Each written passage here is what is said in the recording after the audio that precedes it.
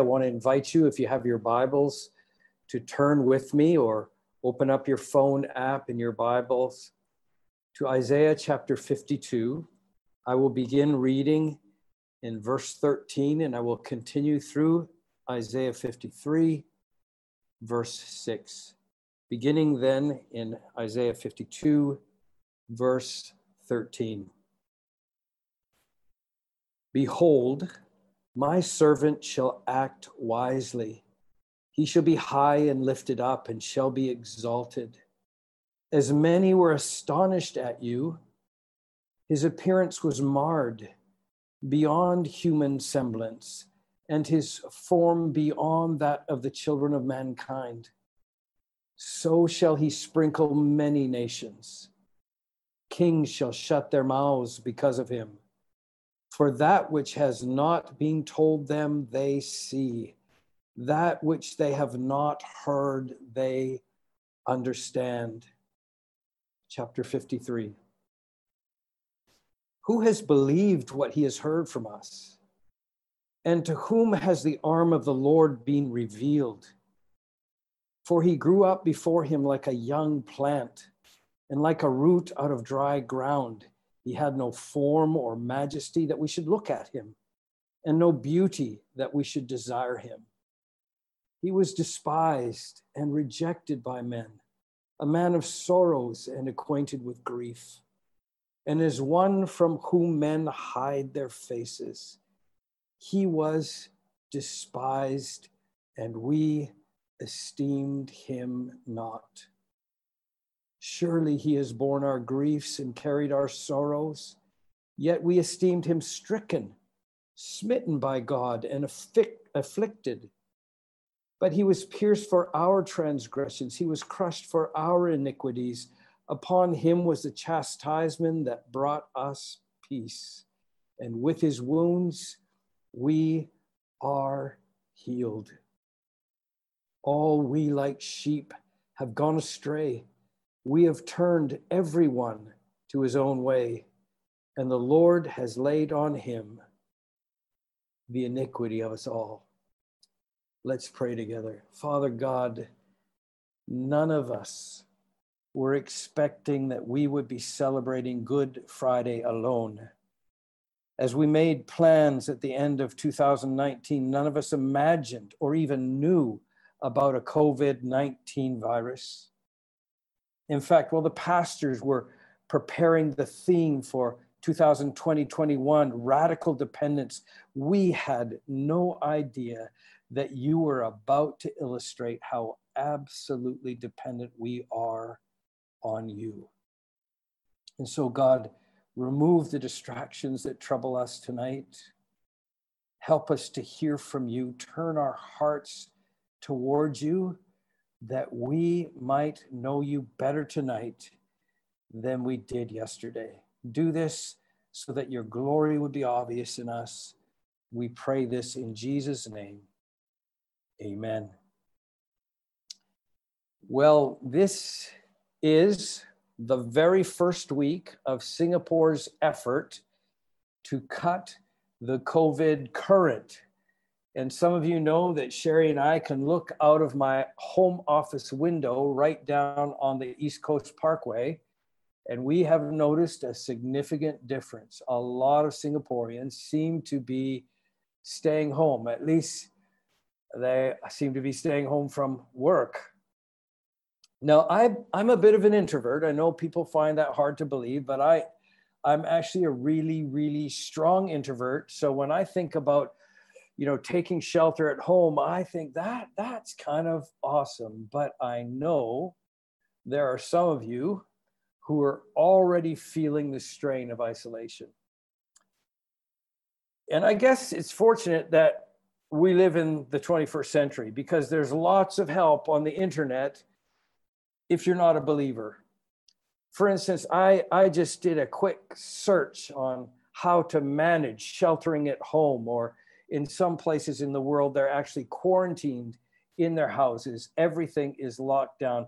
We fortunately are not that way yet in Singapore, but many people in the world are. And so there's lots of places on the internet that you can find help on how to survive sheltering at home.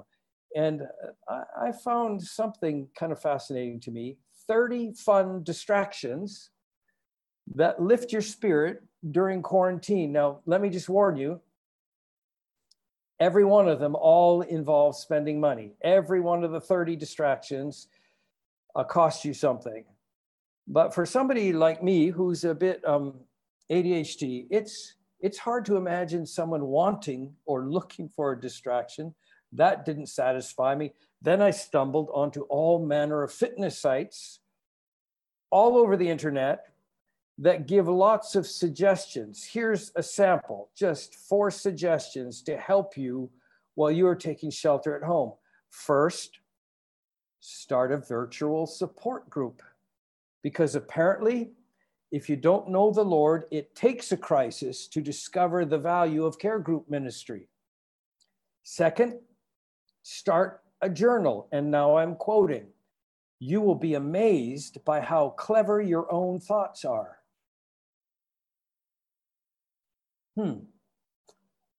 Sorry, I don't even know what to say about that. Third, schedule time for self-care, because apparently quarantine is all about you. Look after yourself, trim your hair, clip your nails, do something that will relax you, take a nap. Quarantine is for your own good. And 4, get rid of expectations. Don't even know what to say about that. Of course, there's always Netflix. And I'm, as you know, very transparent. And so I'm not embarrassed to say Sherry and I are watching Crash Landing on You for the second time. For the second time, we are watching Crash Landing on You. I've never done that before in my life. I don't usually ever even make it through a series, because who can pay attention that long? But we are now watching Crash Landing on You with subtitles for the 7th time. On this Good Friday, though, I'm not hoping that we will take comfort from the internet. I'm hoping this evening that you and I, right where we are in our homes, all over this island, wherever you are viewing, I'm praying that we will take comfort in the strength of God's word. So I hope you'll keep your Bibles open to Isaiah as we look at just 3 points this evening. It won't be long, because one of the things we're supposed to do is not spend as long in our services, which I don't know why it matters, because I'm the only one in this room right now. But it's going to be short. 3 points: the servant's rejection, the servant's glory, and the servant's victory. First, let's look at chapter 53. I know I'm flipping it around. Some of you will be troubled by that. 52 comes before 53, Pastor. I'm just going to start here. Chapter 53, verses 1 through 3, the servant's rejection. I find this amazing. It really gripped my heart last week as Pastor Eugene was preaching, when he clearly said this. I wrote it down. God speaks before things spring forth. That's an amazing comfort to know that nothing catches God by surprise. In fact, he ordains all things that happen for the purpose of our good and for his glory. So he speaks to his people before things develop. 700 years before Jesus walked on the earth, the Lord God opened up a window for his prophet Isaiah, and he revealed something to him that he was up to in his world. And in this pivotal text, God can be seen to be stitching together Israel's liberation history and her liberation future. Whether or not he understood it, it's unclear. God was giving Isaiah a preview. Verse 1. Who has believed what he has heard from us?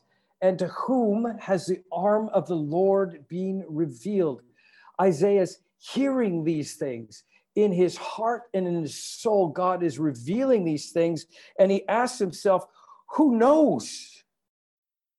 Who knows these things? This mystery of the gospel unfolding. And the assumed answer is no one, none of us. Why? Verse 2, for he grew up before him like a young plant and like a root out of dry ground.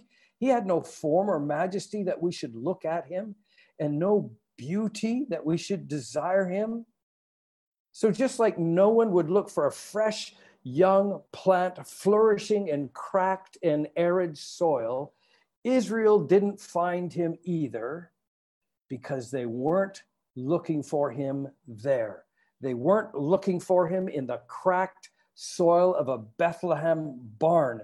They were looking for their liberator to be born in a palace, not in a barn, in the capital city, not a sleepy little village.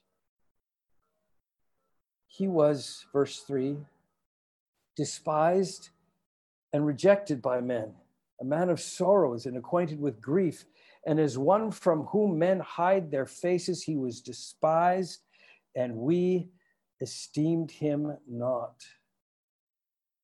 Isaiah's window of revelation was pointing back to another liberation, another despicable liberation, just like this one would be despicable, just like we would look at this image of the one lifted up and despise it and esteem him not. He's now pointing us back to another liberation of God's people. It's recorded in Numbers 21, a time in which the people had been in Exodus for many, many years, and they had grown tired. They had become impatient with the Lord's timetable. They despised his provision. They hated the food, manna, manna, every day. And so the Lord sent them a symbol of their sin. This was a despicable symbol to the people of Israel. It was a reminder of the fall of humanity. The sand of viper in the wilderness buried itself under the sand, only horns and eyes exposed. And when a man walked by, he snapped and bit, and as Genesis says, bruised his heel. God brought many of these vipers that bit the people, and they lived with the poison, and many died with the poison. And when they cried out to God, God sent them a horrifying solution. He said to Moses, take the image of this serpent. Even though no Jew can look at any graven image, this despicable serpent, make a graven image of this serpent and lift it up, this cursed creature. Lift up the cursed. Look at the cursed and be healed. So suddenly, Jesus' message to Nicodemus begins to make sense to us. Because remember, Nicodemus, the Pharisee, afraid to visit Jesus in the daylight, came to him at night. And Jesus in John 3 said,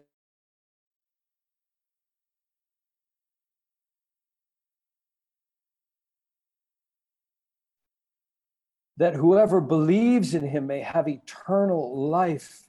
It was a cursed thing to be raised up on a cross, to be beaten and bloodied. No man or woman who was self-respecting could even go close because they would be declared unclean. They couldn't worship in the temple. The man hung there, a betrayer of his nation, naked in front of everyone. A cursed help. lift him up, look to the curse, and be healed. On this night, some 2,000 years ago, Judas had already betrayed Jesus. For the amount of money, 30 pieces of silver, that it would cost to purchase a slave.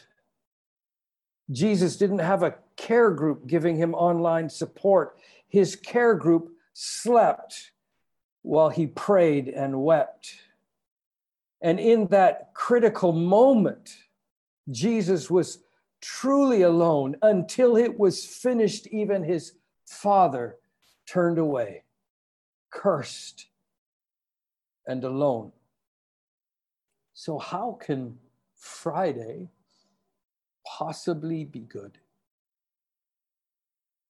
Chapter 13, verses 4 through 6.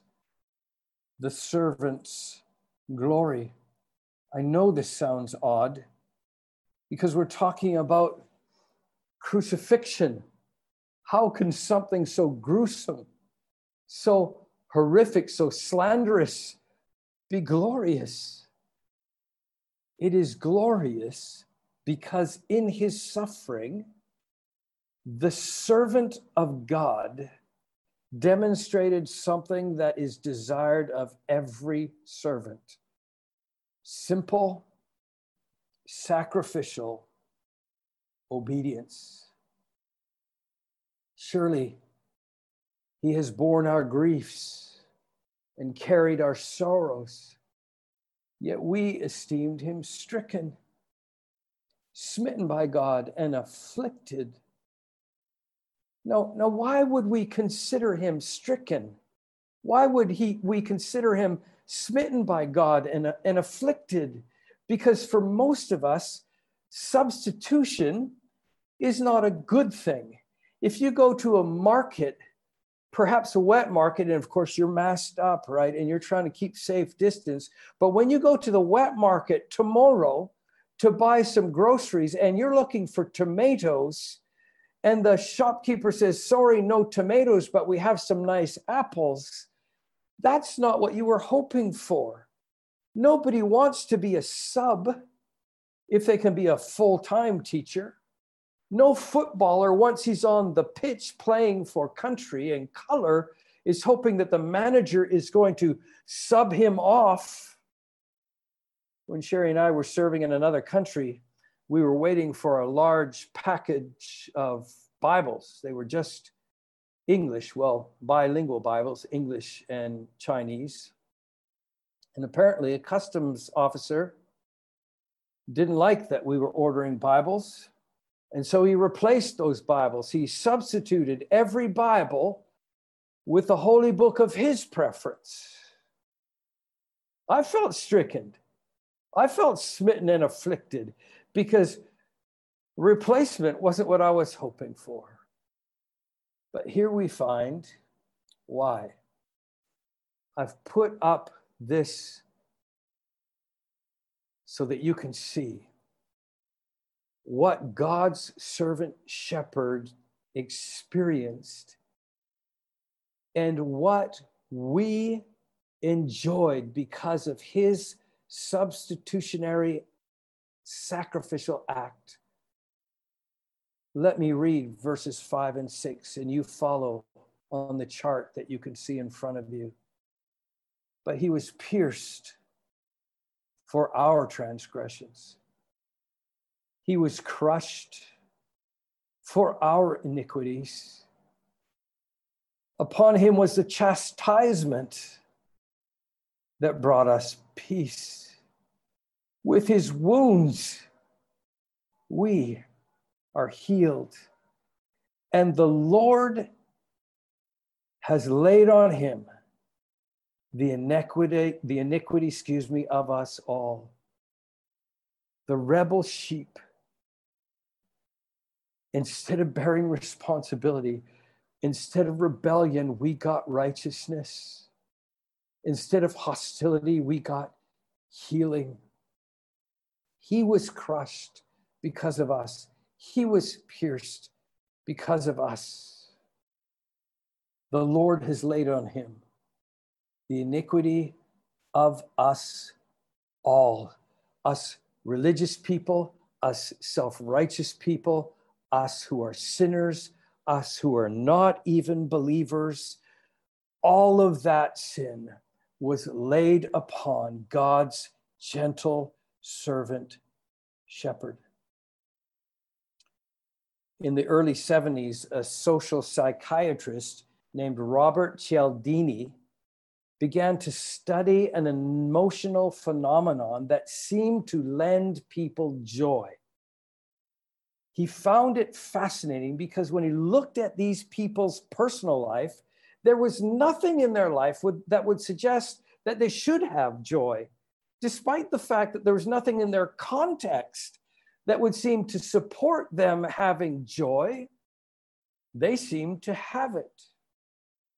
His research suggested that individuals bolster their self-esteem and their self-worth by identifying with another group or individual's success.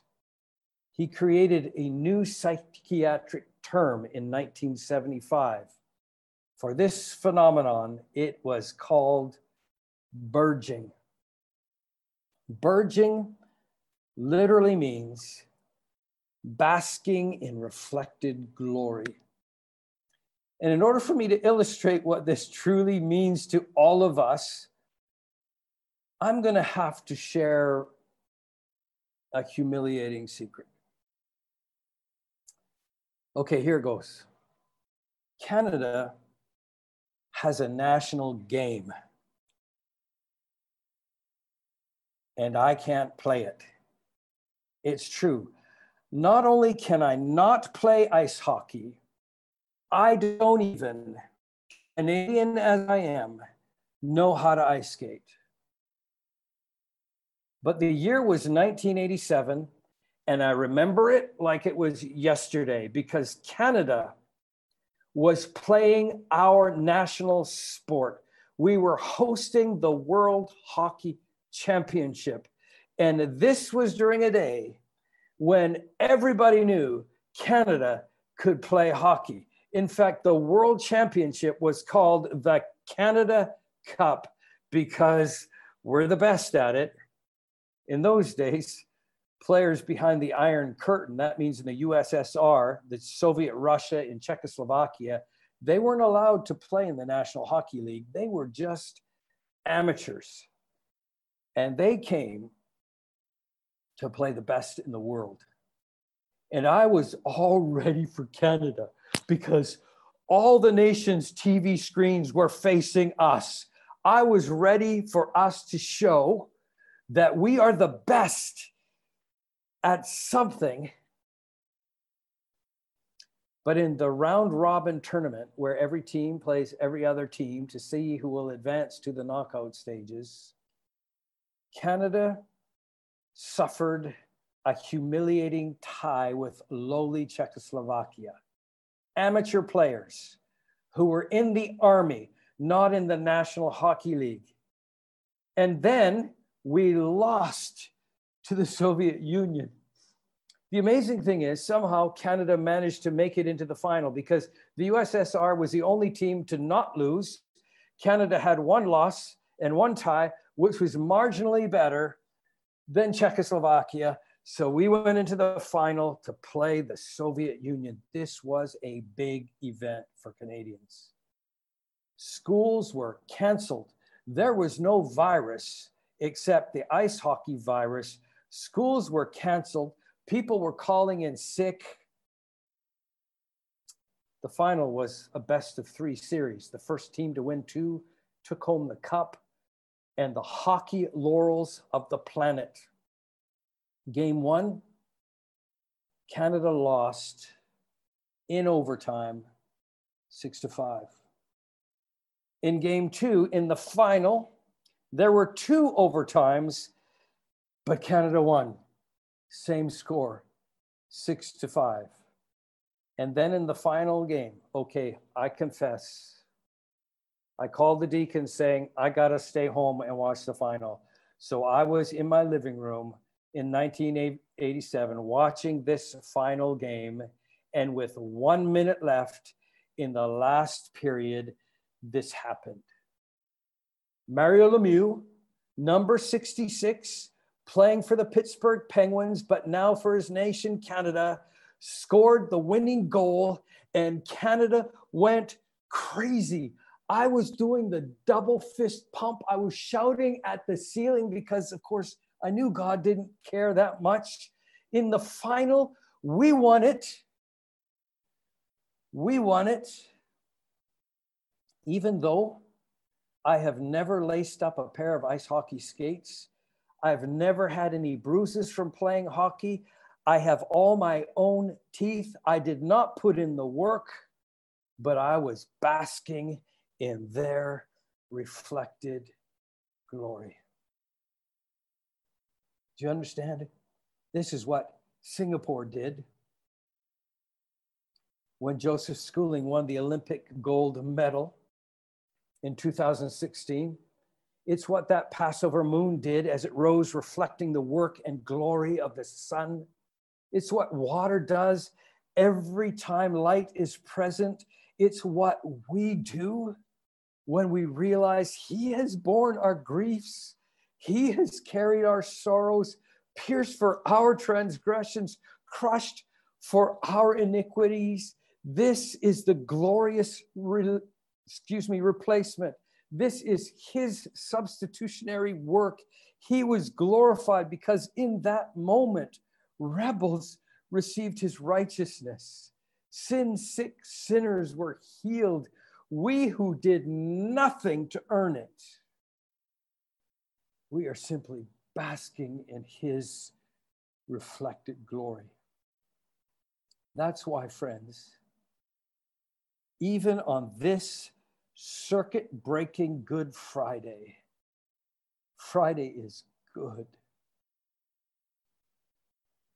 I'd like you to take a moment right now. We're not done the message.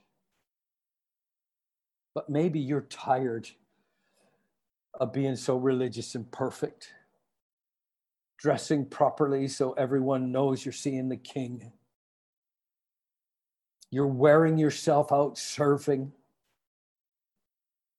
Would you take a moment and realize there is nothing more you need to do but bask in His reflected glory?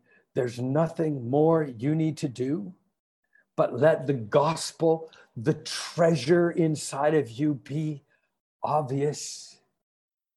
And maybe you're tuning in from somewhere and you are not truly a believer. If you died at this moment, you are not certain that you would spend eternity with this King of glory. He is bearing His arm for you. He's showing you His salvation.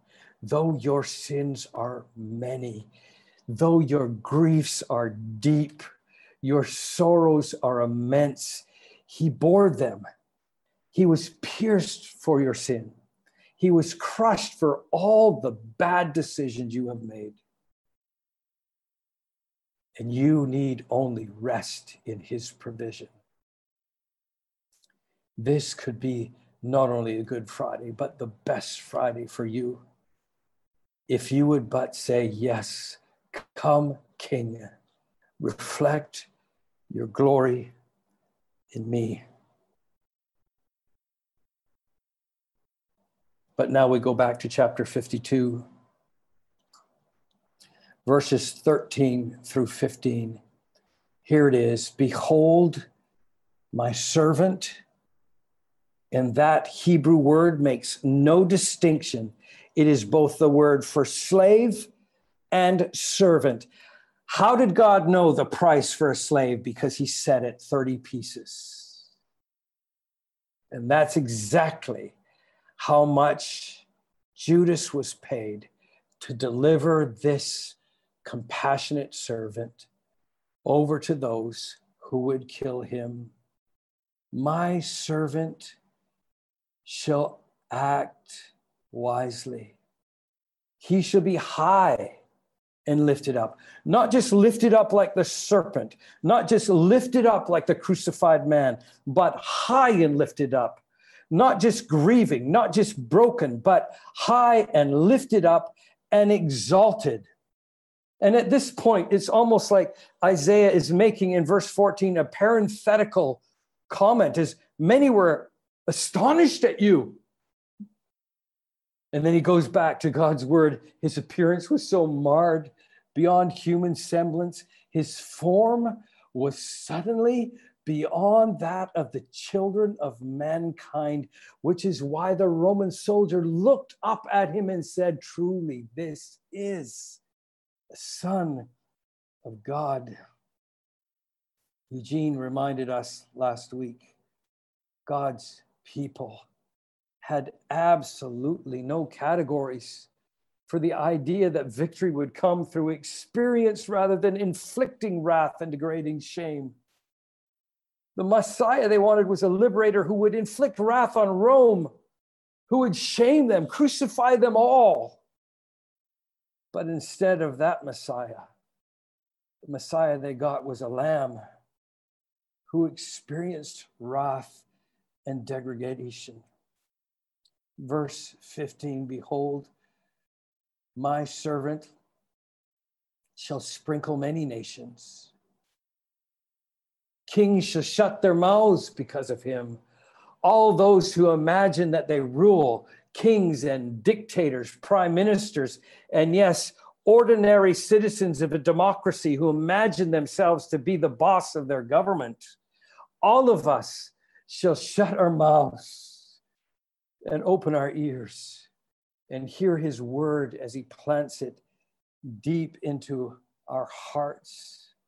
His blood will sprinkle on that cross as it were an altar on behalf of not just one nation, but many nations, not just King Herod, but Roman kings, European kings, Russian tsars, Asian sultans. He will sprinkle upon many nations. He will shut our mouths and open our eyes. This very passage is the passage that gives missionaries courage and evangelists hope.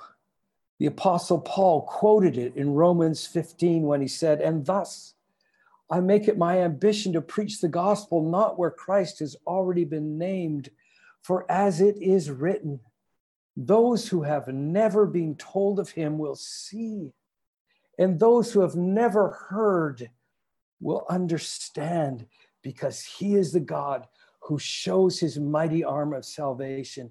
He is the God who shuts mouths and opens eyes. Because this cursed Christ was lifted up in horror and disgust, the promise comes that he will be lifted up in glory and in honor. In writing to the church at Philippi, the Apostle Paul writes as though he can almost see it now. God has opened his eyes, and so he writes, Jesus, who, though he was in the form of God, did not count equality with God a thing to be grasped, but emptied himself by taking the form of a, hear it, servant, being born in the likeness of men, being found in human form, he humbled himself by becoming, hear it, obedient to the point of death, even death on a cross. Therefore, God has highly exalted him and has bestowed on him the name that is above every name, so that at the name of Jesus, every knee should bow in heaven and on earth and under the earth, and every tongue confess that Jesus Christ is Lord, to the glory of God the Father. That word translated into Greek that we have exalted is the very same word used in Isaiah. He will be lifted high, and every king and every pauper, every prince and prime minister will bow and proclaim, Jesus Christ is indeed Lord. I don't know how you're feeling right now. Because of the way we're forced to do services, I can't even see your face. I don't know if you're anxious. I don't know if you're full of hope. But let me remind us of our reflection question. In these dark days, can you trust him with your life? Can you trust him with your tomorrow? Can you trust him with your soul? Maybe you're feeling a heaviness. Maybe you've done some things in your life that you're trying to forget, but they wake you up in the middle of the night. My friends, let your altar be sprinkled. Look to the curse and be healed. For he has taken your grief. He has taken your sorrow. And he nailed it to that cross. Would you take a moment in these quiet moments and name those things, everything you need to place in his hands today?